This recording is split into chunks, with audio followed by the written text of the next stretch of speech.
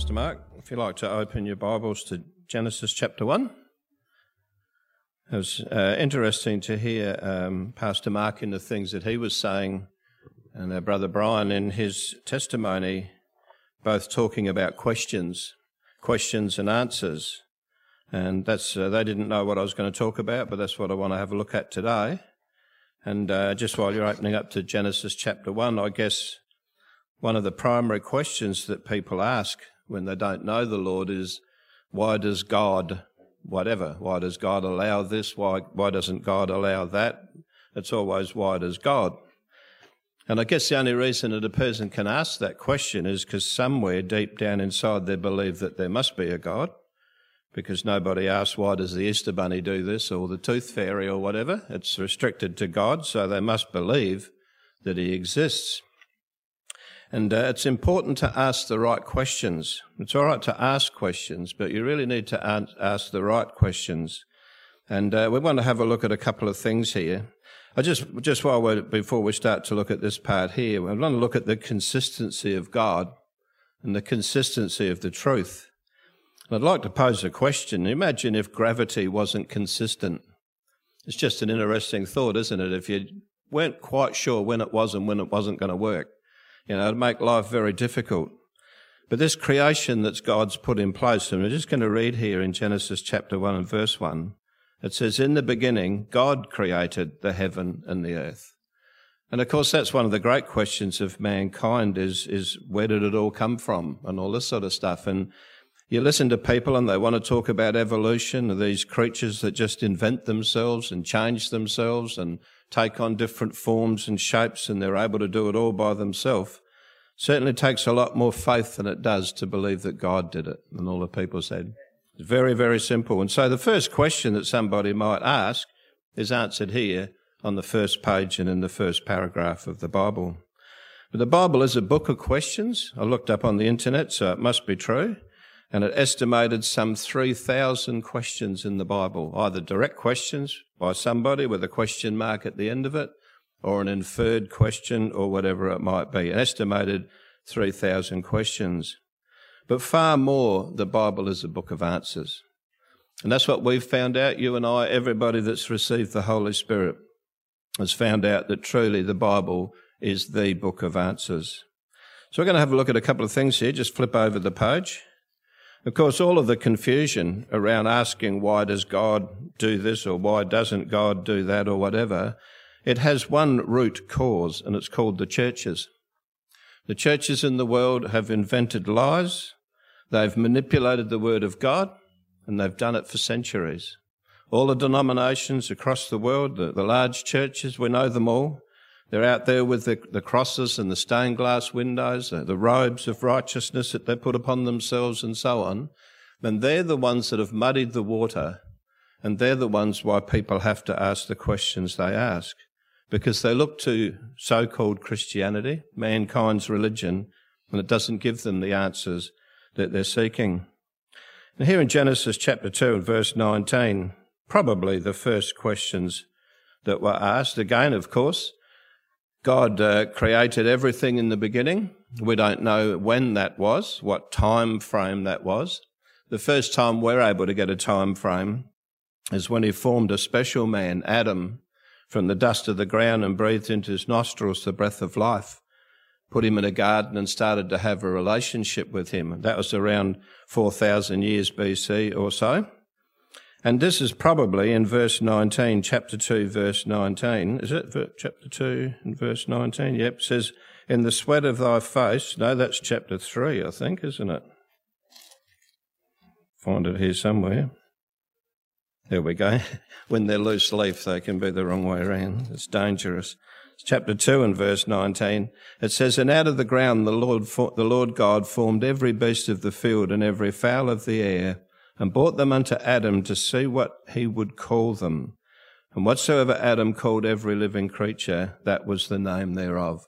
And so these were probably the first questions that God brought these things that he was forming from the ground and brought them and had this conversation with Adam about what they would be called. And of course, we're told there that that's what they are called. Chapter 3 and verse 1, however, is probably the first real question. in the Scriptures. It says, "Now the serpent was more subtle than any beast of the field which the Lord God had made. And he said unto the woman, Yea, hath God said, Ye shall not eat of every tree of the garden." So he's posed the first question, but he's not actually posing it at the woman. He's actually posing it at God. He's in God's face with this question.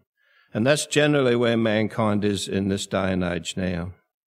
This is the first question, of course, that was asked. We haven't got time to read the whole story here. If you're listening in for the first time today, perhaps, or if you haven't read your Bible for some time, read on, but we're going to just skip here to verse 9. Actually, we'll read in verse 8. This is Adam and Eve, and it says, "And they heard the voice of the Lord God walking in the garden in the cool of the day, and Adam and his wife hid themselves from the presence of the Lord God amongst the trees of the garden. And the Lord God called unto Adam, and he said, Where art thou?" Prior to this, he didn't have to hunt around yelling out, "Where are you?" He knew exactly where he was. He was at his side all the time, and a wonderful relationship that they must have had. Goes on in verse 10, "And he said, I heard thy voice in the garden, and I was afraid because I was naked and I hid myself." Here comes the next question. And he said, "Who told you you were naked?" Well, imagine how he must have felt when he heard God saying that to him. Hast thou eaten of the tree whereof I commanded thee that thou should not eat?" He asked another question. The man said, "The woman who you gave us to me to be, she gave me, and I did eat." And the Lord God said unto the woman, "What is it that thou hast done?" And of course she blamed the serpent, the blame game that we know so well these days. But these questions here, I think, pretty much sum up mankind in general these days. We know because of this act that all mankind is born into sin. And we'll be able to look a little bit later. There's only one way to escape the loop that everybody is born into. We're all born into sin. We're all born to die, and we all have everlasting destruction unless something happens. And Jesus Christ, of course, is the one that has come to do that for us. So we've these three questions, I guess, really do sum up everything that we know about. So between that time and Jesus Christ, as I said before, was around about 4,000 years. And in the main, nearly everybody that God was dealing with, except for a few shining examples, everybody disappointed him, questioned him, and rejected what he wanted. And it's no different today. It's no different whatsoever today. People please themselves what they do. But Jesus came. We're going to turn over to John chapter 18. It says, "But Jesus came, of course, and he came for a number of things. He came to bring the gospel. He came to bring hope, mercy, grace, forgiveness, and everlasting life from God the Father to mankind. That's what he came for. The Son of God, he was sent to do this for us. There's so many questions and heavenly answers in the Gospels and in the New Testament. We haven't got time to look at them all. But as we do, and we certainly encourage you if you're listening today, to be readers of your Bible.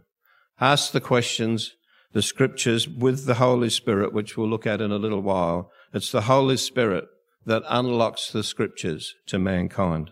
Without the Holy Spirit, it cannot happen. You can read the Bible till the cows come home. You might understand a piece here and a piece there, but you won't find the truth without the Holy Spirit, as we'll be able to see in a little while. So here in John 18, when I get there myself, I've told you all to go there, but we'll just find my way there. John 18, we're going to start reading in verse 35.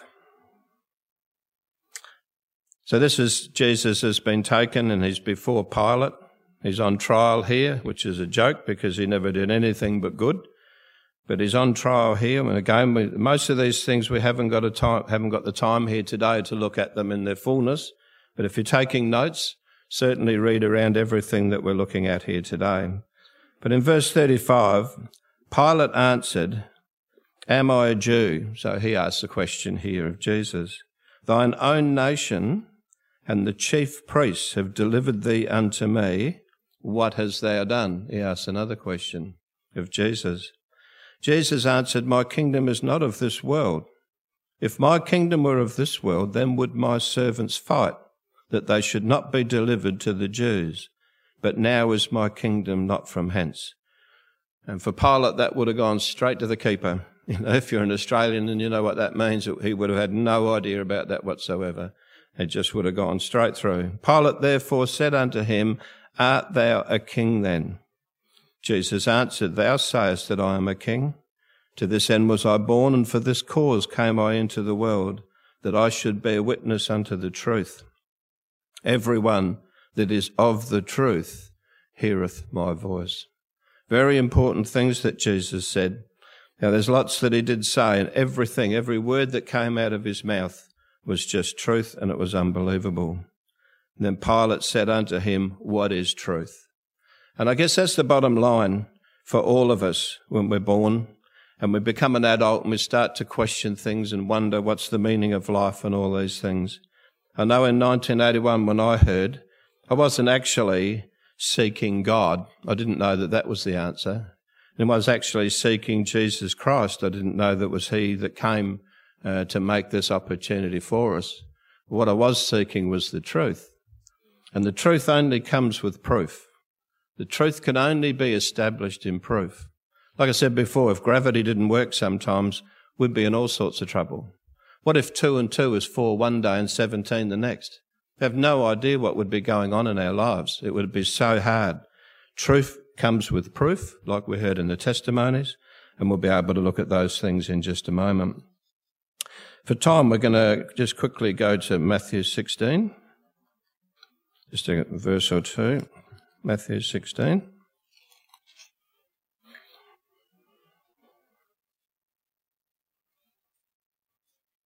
So as we said, truth has to be established with proof. So I'm going to look at a couple of things here just for starters. In Matthew 16, and just in verse 21, we're able to read here, it says, From that time forth began Jesus to show unto his disciples how that he must go unto Jerusalem, suffer many things of the elders and the chief priests and scribes, and be killed, and be raised again the third day. Now again, as I say, we haven't got time to look at everything around that, but Jesus has made this statement. Before his death and resurrection, he's made this statement to his disciples. And again, there's a fair chance that it went straight to the keeper for them. They had no idea really what he was talking about. Fanciful things, being raised from the dead. How could these things possibly be? Where are we here? We're in... Actually, we missed those, didn't we? No, we read those. That's good. All right, Matthew 28. We'll go to Matthew 28.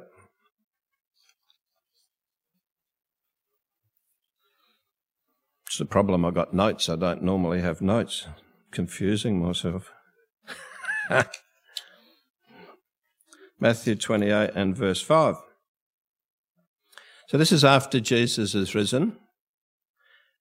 And it says here, And the angel answered and said unto the women, they came to see Jesus' body, says, Fear ye not, for you know that you seek Jesus, which was crucified. He is not here, for he is risen. As he said, Come see the place where the Lord lay. And if we were able to read on, we'd see the joy and the elation in them as they took the news that Jesus had risen from the dead. And of course, it's a wonderful thing. We're able to see all of these things and so forth as we read them.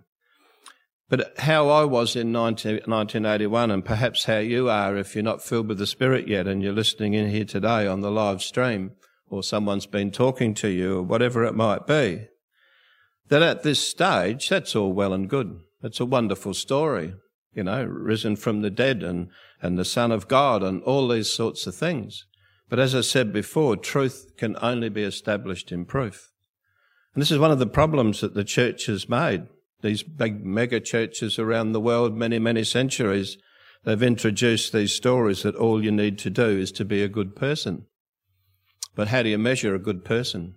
What is a good person? This is the things that were told unto me.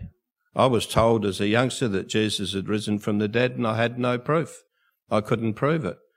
As I go back to 2 and 2 is 4, if you've got 2 apples there and your friend's got 2 apples, you can put them on the table and count them, and your 2 and his 2 make 4. And it will every time.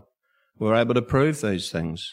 If the most essential thing in a person's life is to find the truth and to find salvation for his soul, it only goes to pattern that God would have proof to go with that. So we're going to go to Acts chapter 2.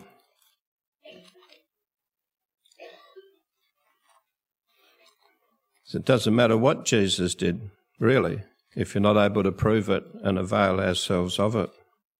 But praise the Lord, God is full of compassion, forgiveness and grace and mercy, and he sent his Son to do this for us. Haven't got time to read many scriptures that we'd love to, the things leading up to this event. This event is around 50 days after Jesus' death and his resurrection, several weeks, of course. And there's 120 people, faithful people. Many of them had walked with Jesus. Many of them had seen the things that he did. But out of all the people that had been in his life in one form or another through those years, there was 120 gathered in an upper room, and that's what we're going to read about here. Verse 1 says, when the day of Pentecost was fully come, they were all with one accord in one place, and suddenly there came a sound from heaven as a rushing mighty wind, and it filled all the house where they were sitting, and there appeared unto them cloven tongues, like as of fire, and it sat upon each of them. And they were all filled with the Holy Ghost, and began to speak with other tongues as the Spirit gave them utterance. This is the culmination of why Jesus came, and this is the proof that he'd risen again. We're just going to flip over to verse 29 in the same chapter. Excuse me. Peter at this stage, who denied Jesus, is Spirit-filled now. He's a completely different person now. He hasn't been to a college. He hasn't gone off to learn anything. He went up to the room as a person who'd denied Jesus, as a man who wouldn't stand up to anything and say that he knew Jesus. And he's come down and he's saying all the stuff that we could have read to everybody that would listen. And we get here to verse 29. And he says, men and brethren, let me freely speak unto you of the patriarch David. So these are Jewish people that he's talking to at the time. They are familiar with David. They knew the story.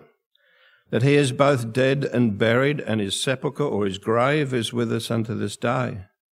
Therefore, being a prophet, and knowing that God had sworn with an oath to him that of the fruit of his loins, according to the flesh, he would raise up Christ to sit on his throne. And seeing this before, spake of the resurrection of Christ, that his soul was not left in hell, neither his flesh did see corruption. This Jesus has God raised up, whereof we are all witnesses. Therefore, being by the right hand of God exalted, and having received of the Father the promise of the Holy Ghost, which has shed forth this, which you now see and hear. They observed this and they heard it, because these people were speaking in tongues, as we heard of in the testimony here today. For David is not ascended into the heavens, but he saith himself, the Lord said unto my Lord, sit thou on my right hand, until I make thy foes thy footstool. Therefore, let all the house of Israel know assuredly that God has made that same Jesus whom you have crucified, both Lord and Christ. And now is asked one of the most important questions, probably the single most important question that anybody can ask in the time that they spend here on earth. Now when they heard this, they were pricked in their heart, and they said unto Peter and to the rest of the apostles, men and brethren, what shall we do? Well, it means, what must we do? What do I have to do? What is required of me? And it's interesting, the questions that people ask is, why does God, why does God, why does God? And so nobody ever stops and thinks, what do I need to do? What are my responsibilities that I need to do towards God? And of course, this question's clearly answered here for them, and praise the Lord, by the preservation of the Scriptures, it's clearly there for us. It says in verse 38, then Peter said unto them what they needed to do, repent, and be baptized every one of you in the name of Jesus Christ for the remission of sins, and you shall receive the gift of the Holy Ghost. For the promise is unto you, to your children, to all that are far off, even as many as our Lord our God shall call. And with many other words did he testify and exhort or encourage them, saying, save yourselves from this untoward generation. Then they that gladly received his word were baptized the same day. There were added unto them about 3,000 souls. And praise the Lord, we talk to a lot of people and we tell them this. We go out and we witness and we tell people and we talk to people and point them in the direction of the scriptures, the direction of the truth about how to get saved. But not everybody gladly receives the word of God. Oh, that's what you say. That's what you interpret. We hear all these answers. But I always question, how can you interpret that? It's just been told what we have to do. There's no grey in that whatsoever. It's quite clear. And it's just such a wonderful thing that we're able to see. We're going to go to Acts 19, just on a little bit further. The Acts, of course, are the Acts of the Apostles. This is the early days of the church. This book has got no amen in it because it's continuing on. Anybody that got baptised and received the Holy Spirit today, yesterday, wherever around the world, praise the Lord, the book of Acts is continuing on. So here in Acts 19, it says, And it came to pass, in verse 1, that while Apollos was at Corinth, Paul, having passed through the upper coast, came to Ephesus, and finding certain disciples, he said unto them, Have you received the Holy Ghost since you believed? And that's a question that we ask a lot of people. We run into different ones here and there, and they say that they believe, and they say that they're a Christian. We don't invent our own questions. We use the questions from the Scriptures and ask them, Have you received the Holy Ghost since you believe? And they said unto him, We've not so much heard whether there be a Holy Ghost. So sometimes we hear that. Other people say, Yes, they have. So we continue to talk to them. And he said unto them, Unto what then were you baptized? And they said, Unto John's baptism. Then said Paul, John verily baptized with the baptism of repentance, saying unto the people that they should believe on him which should come after him, that is, on Christ Jesus. When they heard this, they were baptized in the name of the Lord Jesus. And when Paul had laid his hands upon them, the Holy Ghost came them, and they spake with tongues and prophesied. And in all there was about 12 people on this particular occasion. And that's an ongoing thing. And the wonderful part about it is that is what answers the questions.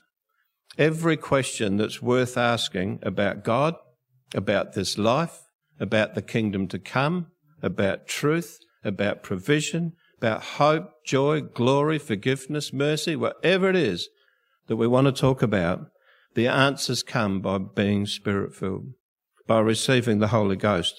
We're going to look at a couple of reasons why in just a moment, and be able to see why it's essential that we have the Holy Spirit to unlock these answers from the Scriptures, to unlock the answers that God has got to the questions of mankind. Jesus asked a lot of questions. We won't necessarily go to these. If you're taking notes, just jot them down. But in Matthew 6:28, I guess the first few of these are for us that are Spirit-filled. In Matthew 6:28, he said, Why take ye thought for raiment? Or he goes on talking about worrying about natural things in our life. The Lord will provide, and we've found that. That's part of our testimony, is we've found that the Lord provides what we need. If we look to him and we walk in his ways, things are taken care of. And it's just a wonderful life that we get to live. In Matthew 8:26, he asked his disciples, Why are you so fearful, O ye of little faith? You know, we've just been through the pandemic, praise the Lord, here in Australia, and particularly in South Australia, and particularly within the body of Christ here. We've been quite blessed and been able to be distanced by, that's a bad word, I suppose, at the moment, but you know what I mean, distanced from the worst of it. But certainly around the world, it's been a terrible time. But we've been able to have this wonderful confidence that even if it all got bad and we died, we have the answers that will rise again, of course, to be with the Lord. And in Luke 24:38, it says, Why are you troubled?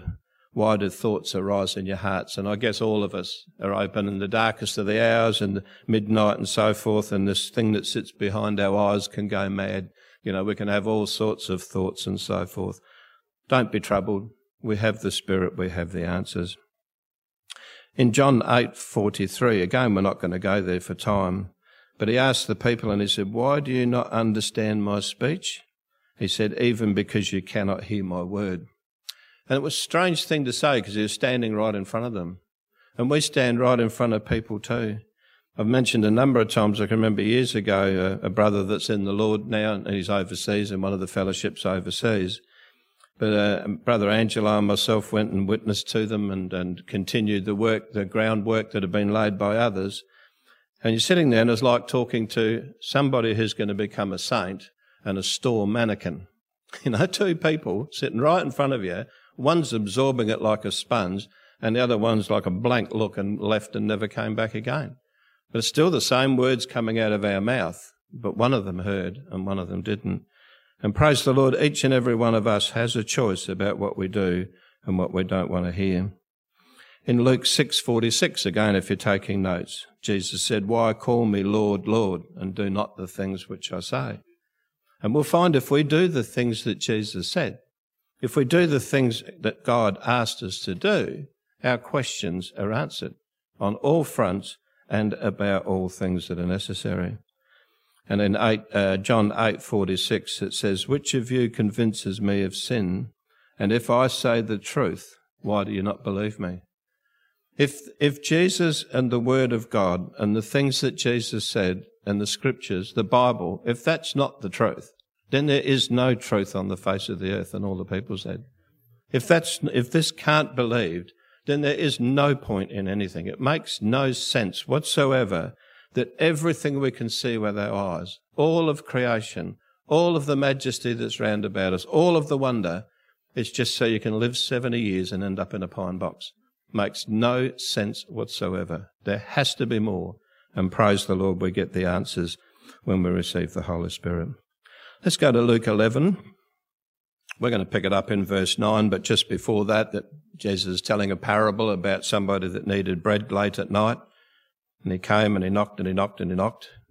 Guy's in bed, but eventually he gets up and he gives it to him, and some parallels are made there. But we're going to read from verse 9 as Jesus continued talking. And he said, "And I say unto you, ask, and it shall be given you. Seek, and you shall find. Knock, and it shall be open unto you. For everyone that asks receives, everyone that seeks finds, and everyone that knocketh it shall be opened." And they're the three ways, I guess, or three ways that we can ask questions, if you like. It talks about asking, seeking, and knocking. And we do that to find something, find out something, get an answer to something. And we're told that if we do that, it will have a positive outcome. And then he tells this comparison. He says, "If a son shall ask bread of any of you that is a father, will he give him a stone? Or if he asks a fish, will he give him a serpent? Or if he shall ask for an egg, will he offer him a scorpion?" And Jesus said, "If you then, being evil or ungodly, unrighteous, not right with the Lord, just in your natural state, if even in those circumstances you give good gifts unto your children, how much more shall your heavenly Father give?" And look what he says. He doesn't just say good things, nice things. Everything that Jesus had said in this passage and every other passage that he talks about, how much more will your heavenly Father give the Holy Spirit to them that ask him? Because the Lord knew that with the giving of the Holy Spirit, everything is given to us. The comforter, the truth, all of those things. We're going to look at a couple of those things now. If we go to John 14, that's the next book over. I can read a bit of this passage here. We'll start. So this is a conversation just to set the scene, perhaps, if you're not familiar with these passages of Scripture. This is a time when Jesus is there with the 11 other disciples. Judas has left to betray him, and he's talking here with the others. And this is only a short time before he's going to die on the cross and rise again, and he's telling them many things. And as I say, if they understood a fraction of this at this stage, I'd be surprised. But praise the Lord, it's all been recorded for us to understand. But he talks here, and in verse 15, he says, "If you love me, keep my commandments. And I'll pray the Father that he will give you another comforter, that he may abide with you forever." And Jesus was a wonderful comfort for 3.5 years, an amazing comfort. The things that he was able to do and say and provide and to put into their lives. And he's saying here, I have to go, but I'm going to send another comforter for you. He clarifies it by saying, even the Spirit of truth, whom the world cannot receive, because it seeth him not, neither knoweth him, but you know him, for he dwelleth with you, himself, Jesus Christ, and shall be in you, the Holy Spirit, when the Holy Spirit is to be given in the days to come after Jesus dies and rises again. Just see where we've got to get to here. Yep. In verse 18 it says, I will not leave you comfortless. I will come to you. Yet a little while, and the world seeth me no more. But you see me, because I live, ye shall live also. As I say, they wouldn't have had a clue about this, but he's talking about being raised from the dead and the life that brings and the life that we'll have now and the life forevermore. At that day, he's giving them a bit of clarity here, at that day, when they receive the Holy Spirit, you shall know that I am in my Father, and ye in me, and I in you. He that has my commandments and keepeth them is he that loveth me. And he that loveth me shall be loved of my Father, and I will love him and will manifest myself to him, make myself known to him. We often draw comparisons that if you have an infection in your body perhaps, it manifests itself with a redness or some swelling. You get some evidence of something that's going on. And that's what's talking about here, that we'll get an evidence that the Holy Ghost has come. We'll have an evidence that God has forgiven us. We'll get an evidence that the Lord now dwells within. Judas said unto him, not Iscariot, this is another Judas, Lord, how is it that thou wilt manifest thyself unto us and not unto the world? Jesus answered and said, if a man love me, he will keep my words, and my Father will love him, and we will come unto him and make our abode with him. We'll come and live with him. We'll come and live in him or her, whichever it is, of course. He that loveth me not, keepeth not my sayings, and the word which you hear is not mine, but the Father's which sent me. These things have I spoken unto you, being yet present with you. So he's telling them these things now. He's telling them ahead of time. And here it is. This is the thing that answers all questions for all of us. But the Comforter, which is the Holy Ghost, whom the Father will send in my name, he shall teach you all things, and bring all things to your remembrance whatsoever I have said unto you. Peace I leave with you, my peace I give unto you. Not as the world giveth, give I unto you. Let not your heart be troubled, neither let it be afraid. You have heard how I said unto you, I go away, and come again unto you. If you love me, you would rejoice, because I said, I go to my Father, for my Father is greater than I. And now I have told you before it come to pass, that when it come to pass, you might believe. So he told them ahead of time what was going to happen, and then it did. We read about it in the upper room.